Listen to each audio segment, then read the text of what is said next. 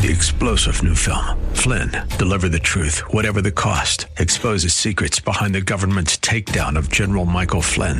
Flynn knew what the intel world had been up to. He ordered the first audit of the use of contractors. This set off alarm bells. He told the truth. He was the most dangerous person for Donald Trump to hire. They had to get rid of Flynn. Flynn, deliver the truth, whatever the cost. Available now. Watch it today. Go to salemnow.com. salemnow.com. Well, welcome back as we head into Hour 3. It is a delight to have Louis Hallman and Hugh Hallman in studio with us. Louis Hallman is the managing director of Insight Analytics, LLC. Hugh Hallman is an attorney in town, former mayor of Tempe, and many other things. We did heavy show prep. We were talking about the first Thanksgiving menu and things that we probably wouldn't eat today, like swan or flint corn, pigeon. But the debate on this show has always been about cranberry sauce, and I'm with Marty Crane from Frasier. David, would you give us the Marty Crane monologue, please? Wait. What are you doing? I'm mashing the potatoes. By hand? You're supposed to whip potatoes. That way every bite tastes the same. Well, isn't that a bit bland? Hello? Welcome to potatoes. Could you just once cook a traditional Thanksgiving meal? I mean, look at this cranberry sauce. It's supposed to keep the shape of the can. Quiver a little bit. What are all these little chunks in there? Those are cranberries. Dad, here you are. One frozen pumpkin pie as requested. Honestly, wouldn't you rather I just bake a pie from scratch? Is it that you can't learn or you won't learn? You can't learn or you won't learn. Hugh Hallman, Louis Hallman, what's on your minds today, collectively or individually? First, I must start with the fact that my family's tradition was that my grandmother would always volunteer to my mother that she would bring the cranberry sauce, and indeed it was the cranberry sauce in a can, and the lid would get cut off with the opener, and that sound of right as it releases from the can and stands in the dish and just slightly and quivers a little. That was good onomatopoeia on your part. Yes, thank you. Every time I see you. There it is. Okay, David, now you've got another for the collection. So let's now be serious about this because it is nearly the eve of Thanksgiving. Yep. And I want to give great thanks to another smashing effort by our host, Seth Liebson, in his monologue to talk about the fact that we have tortured our children and created sufficient fears in their heads through how they've been exposed to life that they are terrified that the earth is coming to an end quickly, that COVID was sufficient to shut us down, and yet we are not focusing on the kinds of things that we all should be terrorized by, but instead are popular. And you did in the monologue, I have to correct you, say our health institutions, our various, what was the exact phrasing here? The public health authorities. Now, to be fair, so far we've only really tracked it in two of our most important, largest states, New York and California. But there are others who are on this bandwagon saying start small, use with friends, use carefully. And our mission and vision is now in the current environment to recommend that people not even start. Because if you can get kids to get to their 18th or 19th birthday without ever starting, they have a shot at never becoming addicted to dangerous drugs. All of that said, the monologue sets this stage for Louis and I to, believe it or not focus on domestic issues, which one might believe that monologue is all about. Of that, you've got global warming issues here, you've got COVID stuff, how the Gen Z and Gen X and all the other folks have been taught to worry about Greta Thunberg's global warming initiative as a 15-year-old who has enlightened the entire world from Sweden about what global warming means and what we have to do about it. And was by Time Magazine noted as the 2019 Person of the Year. And you're distressed about that, Seth. I know this. But I have to remind you that Time has had some really great insights into some of the best human beings that should be designated as People of the Year. There was, of course, Adolf Hitler in 1938, a favorite. Joseph Stalin. Joseph Stalin got it both in 1939 and 1942. And don't forget Ayatollah Ruhollah Khomeini, who got it in 1979. So she's in great company with some of the finest human beings that we've ever seen exist, including the dictator of Iran, that turned a country that was at the height of intellectual prowess and development and turned it back by 1,000 years and destroyed much of its thinking. And Lewis likes to talk about Baghdad as having been the font of much of Western knowledge. That said, those fears in some ways need to be addressed with the adults in the room. And I'm going to bring it back to the fentanyl point, and then I'm going to let Lewis launch. And it is this. Fentanyl is a real crisis in our community. But it's not just fentanyl. As you know, I get on this soapbox. Every 6 or 8 months, we get a new drug. It sounds like Huey Lewis in the news. I want a new drug, and we introduce it to our communities. And what I find most shocking in the international environment and most ridiculous was this. The President of the United States came out and crowed about his great successes with China because one of his most important things that he accomplished was trading a variety of things that China wanted in exchange for China agreeing to try to limit the precursors that make fentanyl. And what I find so ridiculous about that is, as a negotiator, that should have been before we even start a conversation. There is no excuse, China, for allowing at all anybody to manufacture this stuff and send it to the United States to poison our children. We don't even get to start the conversation until that stops.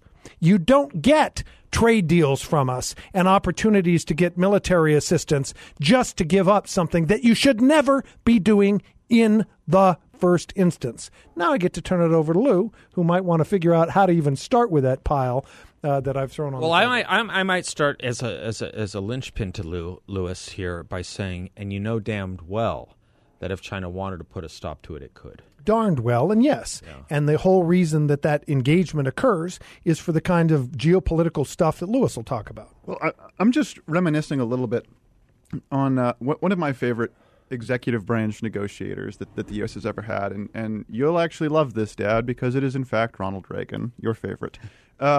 Just thinking, at the tail end of Operation Praying Mantis, in which the U.S. destroyed about half of Iran's navy at the end of the 1980s, there was an incident towards the end of that operation in which the Iranians fired an anti-ship missile. I can't remember the exact type at U.S. forces. The missile had missed, but this particular type of missile was one that Reagan was very upset that the Iranians had in the first place, and had previously said that the use of such weapons would necessitate U.S. response in an invasion. And so effectively the missile is fired, and Reagan is calling the Iranians and says, all right, that was an accident. No one's ever going to talk about that again, because if it ever does come out that actually happened, then we're going to have to turn around and go back there.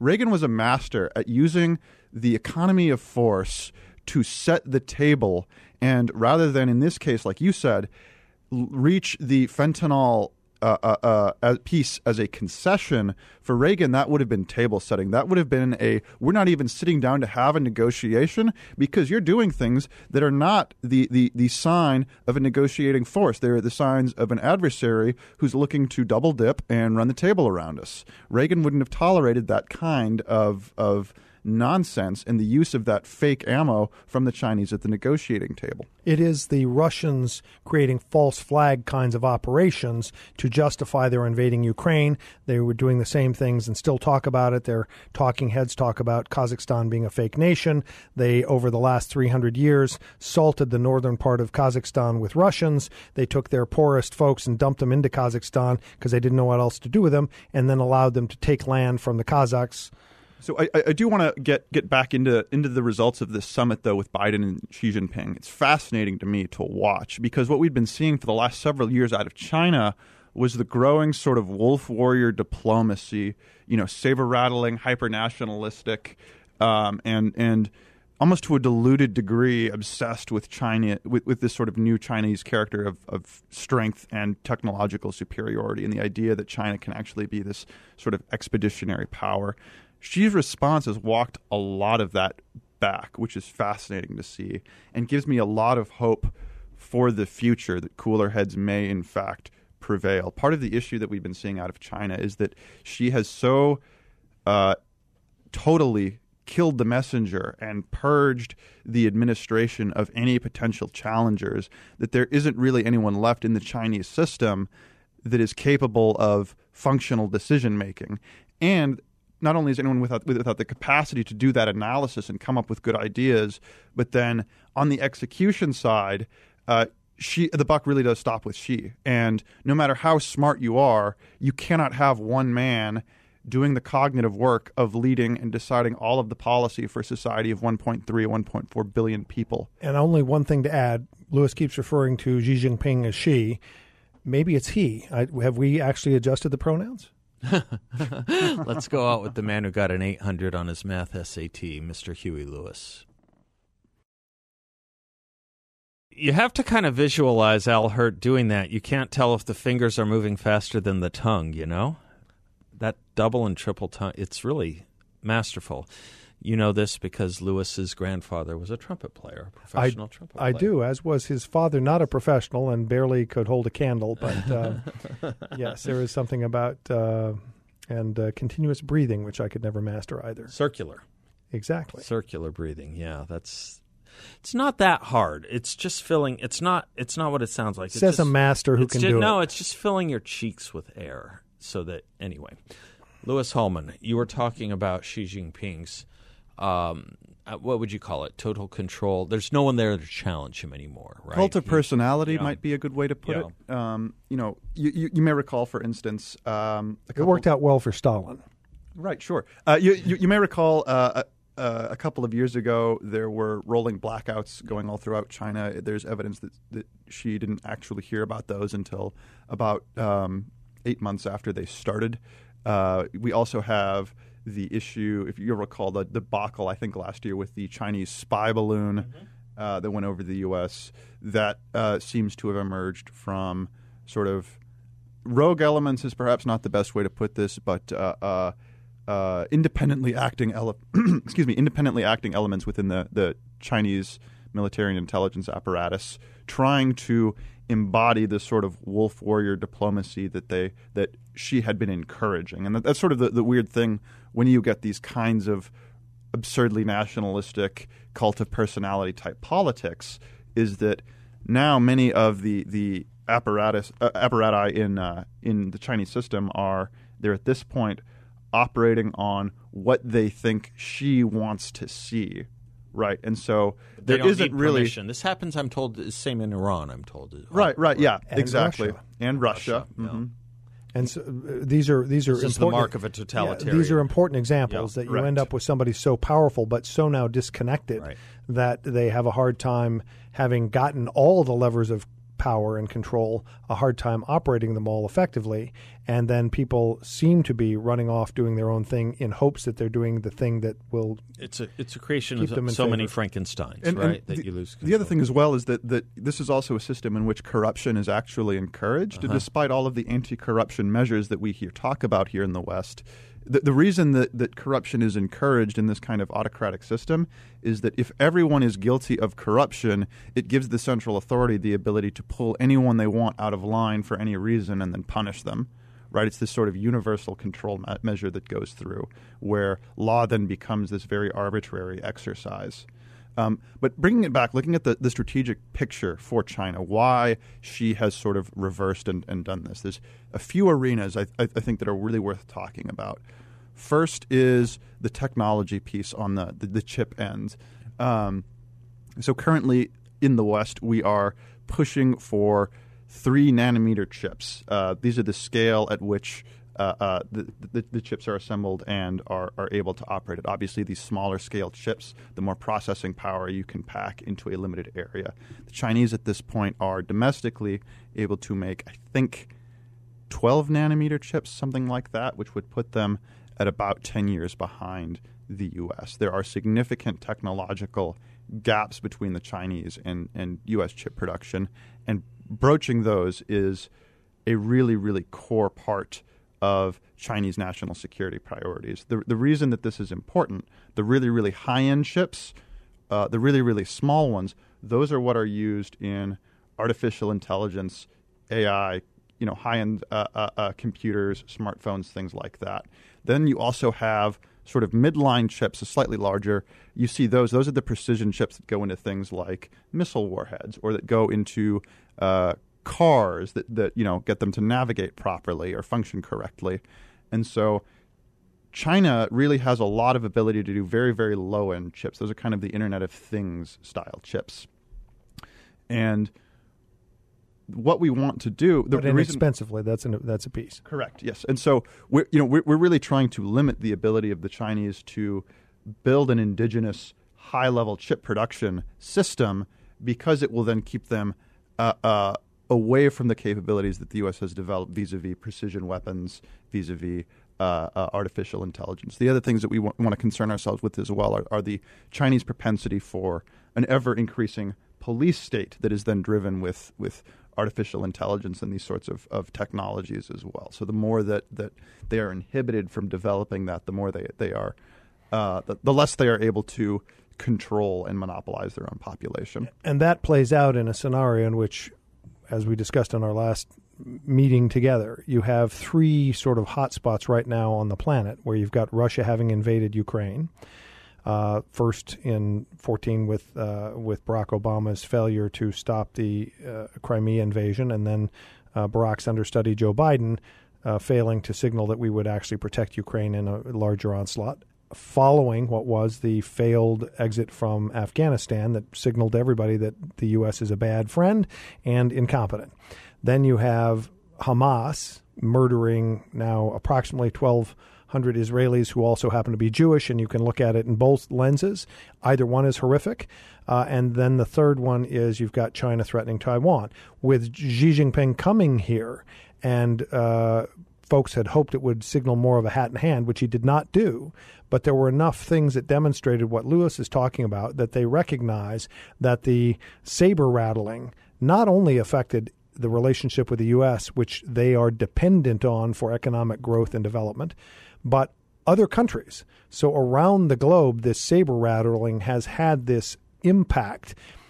Kazakhstan, there I am on the ground there watching the Kazakhs turn their back on the Chinese, their immediate neighbor, both because they had been invaded 1,000 years ago by the same people, but also because the Chinese, through their Belt and Road Initiative and other activities over the last decade, were trying to get control of very strategically important minerals and geopolitical positions across northern Africa and all those sorts of things. So now we've got those three hot spots that we all have to be worried about.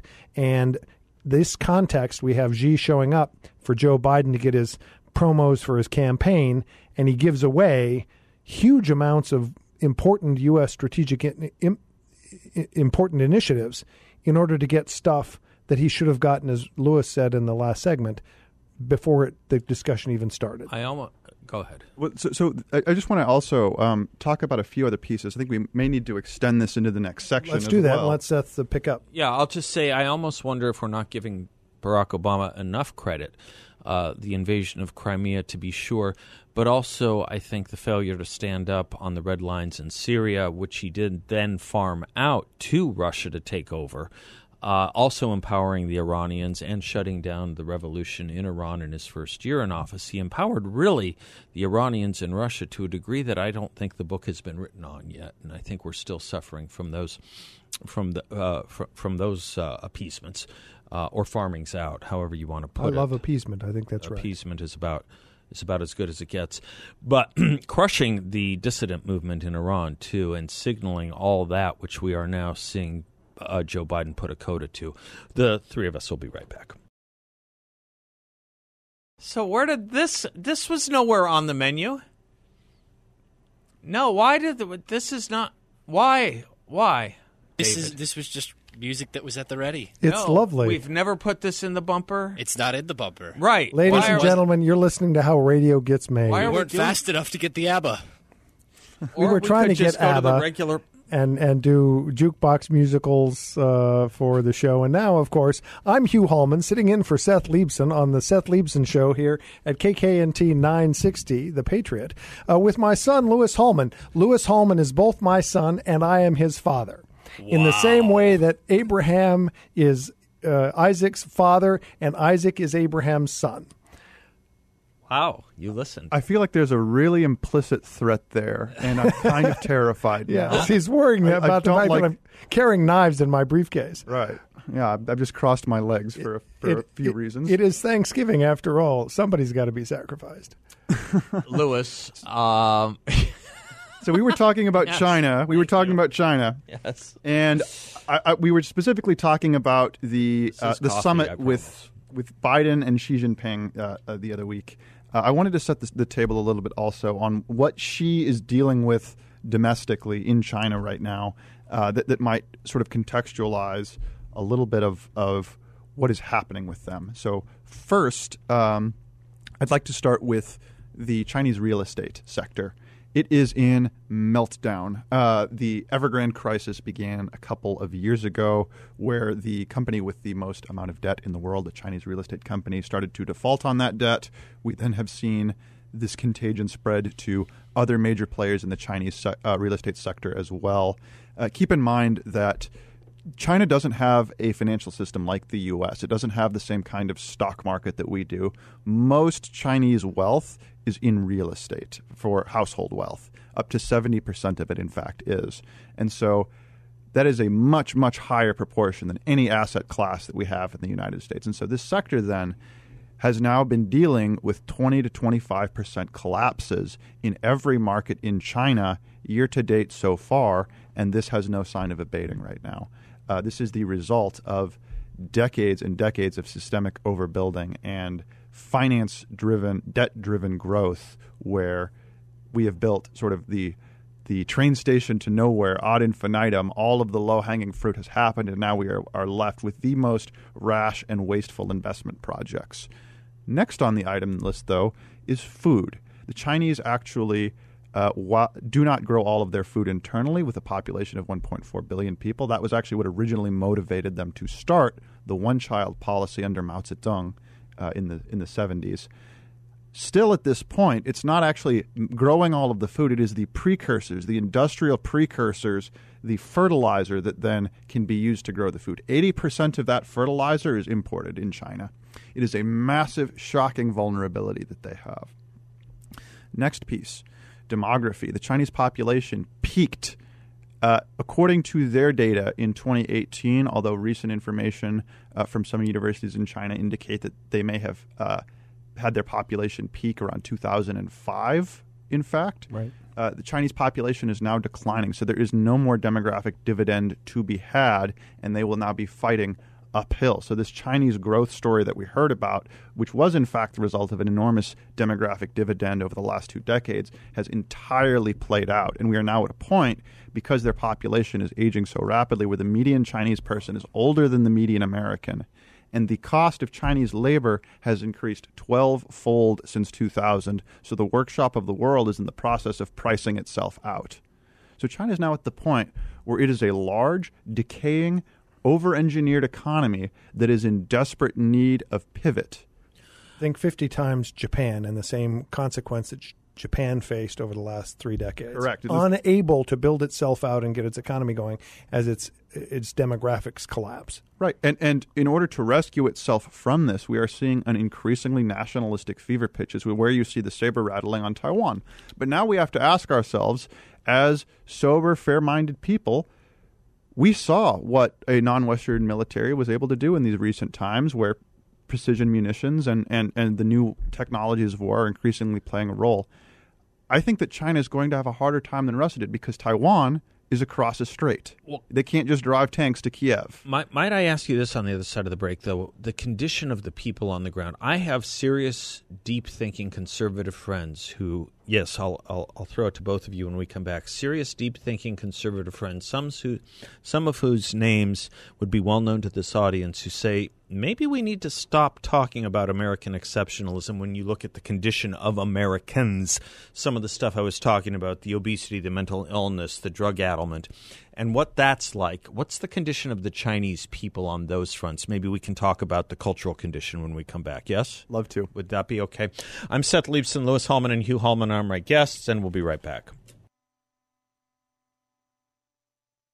Welcome back to the Seth Leibson Show. Lewis Hallman and Hugh Hallman are my guests. I was going to say don't need introductions, but that's not fair to them. Louis Hallman is the managing director of Insight Analytics, INCITE Analytics LLC. Hugh Hallman, many of you know, as the former mayor of Tempe, an attorney in town and educator.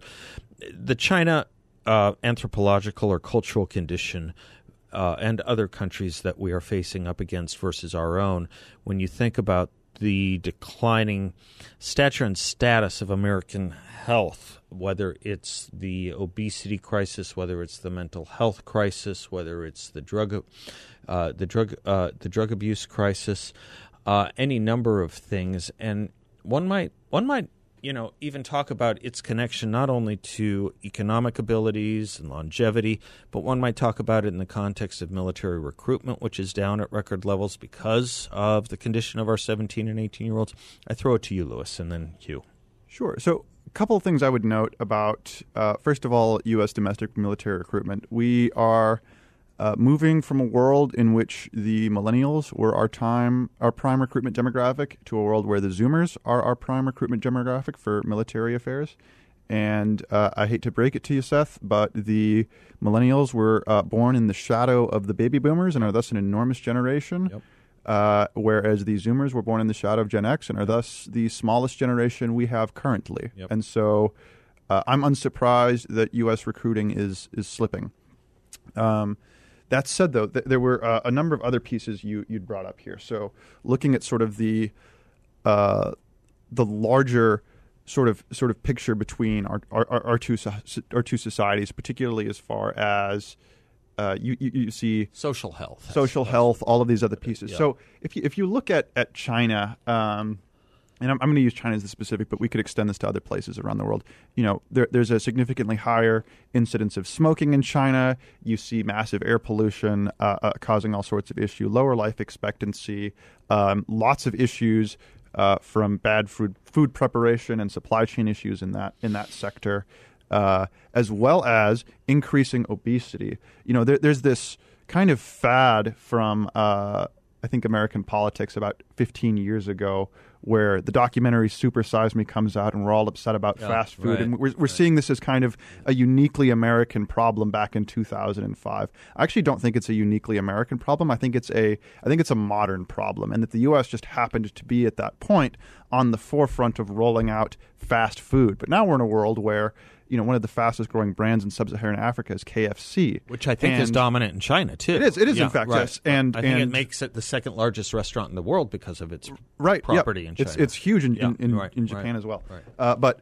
what we also see, though, is, you know, we're now in a world where the Gulf states, I believe, have the most obese populations. But that is the case because the Gulf societies, this would be Saudi Arabia, this would be the United Arab Emirates, because these societies actually are structured so that their indigenous populations, the native Saudi or the native Emirati population, they don't work. They collect generous welfare benefits from the state in the form of subsidies from the oil extraction that happens. And virtually all of the economic work of those countries is done by expats, by foreign workers, whether Westerners in sort of the high-tech oil extraction roles, or in the case of the UAE, you see a lot more Southeast Asian, Indian laborers who are then actually building the utopia in the desert. So Lewis is actually giving the point that while the U.S. has lots of problems, and I agree with that, we don't want to sit here and cheer that we're in a good condition. China is facing many, many difficult challenges, and I'll make two quick points. One is, in speaking with folks who have just come from China in their 80s, who just emigrated because they have health conditions that allowed them to come out to get better health care here in the United States. Imagine that condition, that, yes, you're going to escape to the United States to get health care, and they have family members who are citizens here who were able to bring them here, that in discussing how COVID was handled, the answer was not only no vaccines, no medications, lockdowns, that was the source. And the fact is, lots and lots of old people allowed to die, in part solving some of the this is Stalinistic in its cold nature. Like starving people. Let's just let them, let's take them off of the list of people we've got to worry about. They've had their lives, and it's a very collectivist notion of what is correct. By the same token, and Lewis has his view of and I'm not being pejorative here, his view of the condition of the Chinese military. On the U.S. side, we are perhaps worse off than we have ever been, except in the run-up to World War II. And the reason it's so distinct and different, we had time before the U.S. entered World War II, before we had to get onto the continent to build ships and planes and other activities. It took us a couple of years. We're not going to have that kind of time next time around. And now we have America's Strategic Posture, which is the final report of the Congressional Commission on the Strategic Posture of the United States Military. This came out just a month and a half ago, and it is the final report effectively saying we don't have Ronald Reagan's 600-ship Navy. We have allowed all elements of our military to decline significantly. And our only saving grace is we still have a good number of these nuclear-powered submarines well-positioned, but we have a third as many as we ultimately will need to be prepared for that universe in which you have Iran, China, and Russia, these three powers that are poised and working together to undermine the Western control of the planet. Not because we're making a hash of it and the quality of life and standard of living for our people, but because for China, as an example, they continue to hearken back 1,000 years, and we have all these people. We should be the most important country on the planet. They just don't happen to have a political structure that allows them to exploit and take advantage of all the resources they have, in the same way Russia has the same problem. And it was P.J. O'Rourke who wrote Eat the Rich and explained what you really need if you want to look around the world and see who's successful. It takes some liberty, some resources, but people's ingenuity and freedom to execute and create wealth for not only themselves, but everyone else who benefits. And we are now going into a time period when the U.S. has no good military response to many of the threats that are around the world. We have a society that is looking inward and, as back to your monologue, creating crises by adults in the room who are adding to the crazy fervor over things that are much less important than what really we should be concerned about. And that is the ability of the United States to survive in an environment that is quite hostile, while we have China getting concessions from Joe Biden to not poison our children. That's nuts. Let's wrap it up on the other side of this break with answering the question that I think both of you bring up to me, which is, in looking at our condition in the world based on what we see in the mirror when we look at ourselves seriously, is it a question of other countries are about to follow in our steps? Lewis, it's hard to listen to your recitation of what's taking place in some of these other countries, particularly China, as they're going through what we have been going through. It just seems we got there a little bit faster, and if we just wait them out, they'll fail at a slower rate. And I'm wondering if that's what we have to worry about, or if whether there really is a differential of quality as well as the quantity of population within China. We'll close that out if that made sense when we come right back. In other words, are we going to succeed by low expectations of others? We'll be right back. Welcome back, and thanks for being with us, Louis Hallman and Hugh Hallman, particularly in studio. Louis, so the question, listening to you recite the conditions on the grounds in some of our adversaries' countries, China, Russia, elsewhere, I can't help but wonder if our plan for success, or at least plan for survival, is based on an expectation of low expectations in these other countries, an expectation of failure in these other countries more than a success on our own. I love this notion, Seth. So there are a lot of things that give me cause for concern about the future. Chief amongst them, and I think we should talk about this next time, is the fact that the Congressional Budget Office has forecasted a 6.8% deficit every year for the next decade for the U.S., which means that our wealth, if we are going to be trending towards a 6.7% overage, inflation likely would trend there. And if you are getting inflation at about 7% per year, that means that all wealth is halved every 10 years effectively. So massively concerning. But to your question about about where are we relative to these other countries. We're playing this great game of modernization, and the U.S. in many ways I think started that game earlier, which you noted, which means that being at the forefront of that game, our progress has been slower a lot of the time, although more sustained and for quite a longer time. Another thing I would mention is that we are still in the process, I think, of peopling our continent, in that the U.S.'s density is about a quarter that of Europe on a population density basis. And so there's still a lot of sort of low-hanging fruit expansionism, pulling up the best land, the most concentrated resources. That is an advantage that the U.S. has to a degree that I don't think any other society on Earth has. And so Canada. Canada possibly, yeah, except they've got, in more northernly geography and some other issues, lower population, that kind of thing. But then you see someone like China, and it's very easy to look at the headlines of 6 or 7% GDP growth and think that, China is where it's going to be, that the 21st century has to be the century of China. But China started behind us in this modernization game, and they are, in fact, all they're doing is they are copying. They're using 1940s, 1950s, 1960s technology in the 1980s and 90s and 2000s and getting where we were decades ago. It is no surprise that process is fast. It also lends itself well to a number of particularly Chinese strengths. Copying. The Chinese are very, very good technological assimilators, but they are not necessarily innovators. And we see this with the constant deluge of intellectual property theft over the last 20 years. On the whole, the U.S. is at the forefront. We have the challenges of the first mover and of the innovator, but we still have the best geographic position, the best economic position, and the best militaristic position of any country in the world, by a fair margin. And the task is ours, I think, to navigate carefully and with stewardship the challenges ahead, but we need not live in fear. We instead should be grateful and thankful for the opportunities that we have and the resources and the blessings that we've received. Thank you all so much. God bless. Class dismissed. 3-star General Michael J. Flynn, head of the Pentagon Intelligence Agency, knew all the government's dirty secrets. He was one of the most respected generals in the military. Flynn knew what the intel world had been up to. He understood its funding. He ordered the first audit of the use of contractors. This set off alarm bells.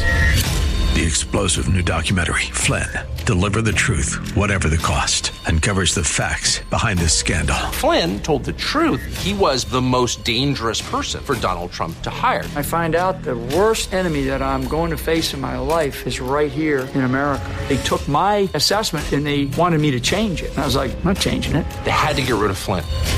With in-depth interviews, archival footage, and never-before-seen personal records of the man behind the headlines. I just felt like I was drowning. Flynn, Deliver the Truth, Whatever the Cost. Available now. Watch it today. Go to salemnow.com. salemnow.com.